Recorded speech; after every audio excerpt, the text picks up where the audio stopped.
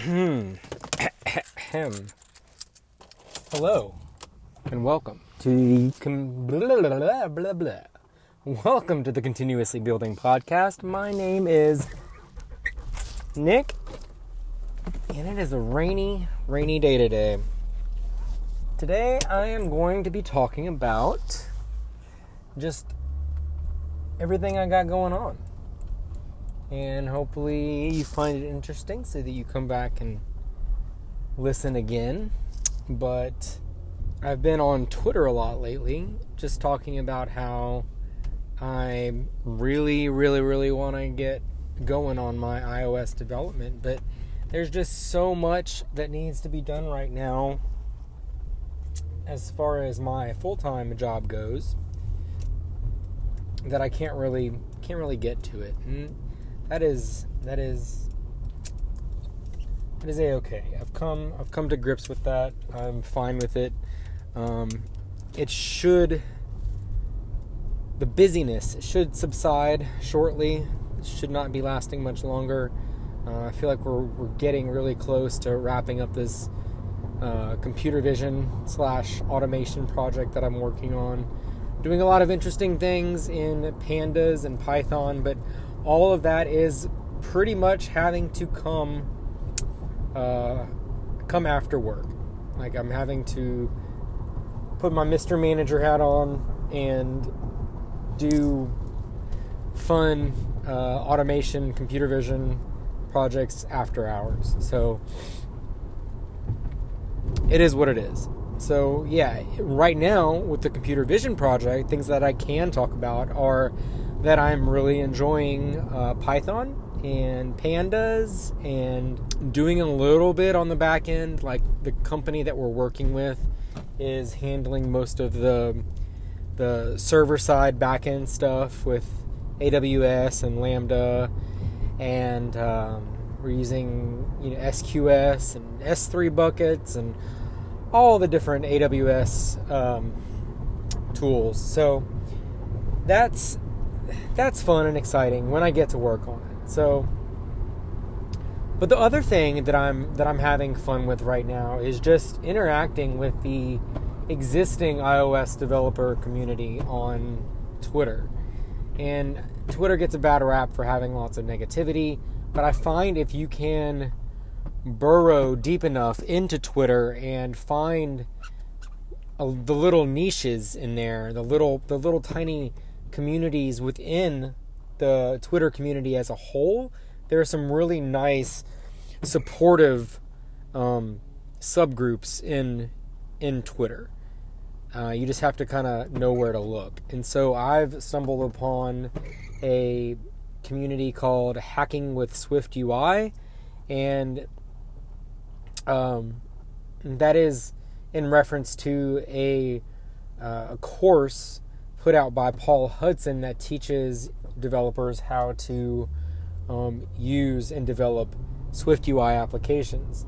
And I've seen a lot of back and forth on Twitter, the tech Twitter and Apple, about people really hating and bashing on Swift UI, even though that is where Apple is going. A lot of people feel like it's not, Swift UI isn't ready for some of the things that Apple is trying to make it do. For instance, they've rewritten in macOS the whole settings, system preferences window in Swift UI. And it's apparently not looking great. So I don't know what's going to happen, if they're going to fix it or if they're going to roll it back or what. But there's a lot of negativity surrounding that. My thought is, I don't really have any thoughts on that, but the question you might be asking yourself is, well, if it's not ready for Apple to use it, then why are you trying to learn it? The reason I'm trying to learn it is because I'm pretty sure Apple's made very clear that is where they are going. So I need to be traveling to where the puck is going, and not going in the direction of where the puck is, because I think the puck right now is UIKit, and I want to be going to Swift UI. Again, I think I may have discussed this on a previous episode, but just for clarity, SwiftUI is a UI framework that is used to develop iOS and macOS and iPadOS apps, whereas UIKit is the older framework. There's pros and cons to using both.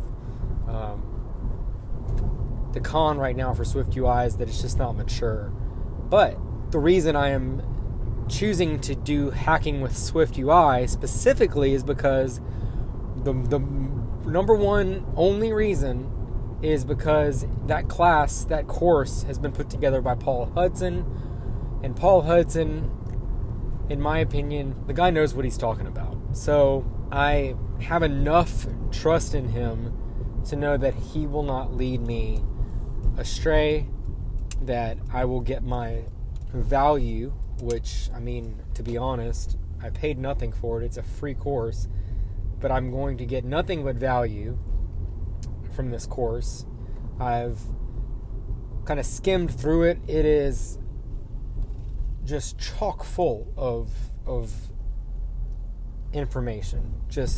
My jaw just dropped whenever I went through all the content that he just put together and gave away for free for everybody to use. That is a course that probably should cost hundreds of dollars, if not maybe $1,000 or more. I don't know.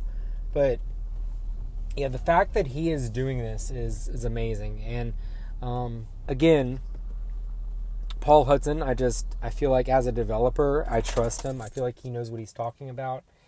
And he will do his best in his course to help new developers, new SwiftUI developers, avoid any gotchas or pitfalls.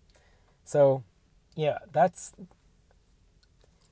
what I'm, trying to learn. And like I said, that's the group, the community that I'm following on Twitter right now, and really just kind of cheering on all the developers that are going through the course, and just trying to encourage them, because to be clear, I am a developer. I have experience as being an app developer. I have, I believe, a lot of good insight that I can contribute to, the people who are learning SwiftUI right now. Even though I can't contribute anything as far as SwiftUI goes specifically, I can contribute to being an encouragement and giving them advice outside of the actual development of the SwiftUI app, of the iOS app. So that's what I'm going to continue doing. I'm just going to continue being there, helping out where I can, and helping push this community along. That's kind of what my goal is just to help push this community forward. Anyway, I think that's gonna conclude this build today. Again, I'm on Twitter at _NICKDEV. If you want to reach out to me, if you have any questions, comments, or suggestions, or just want to talk to me, I'm there. So, but yeah, I'll talk to you next time. Bye.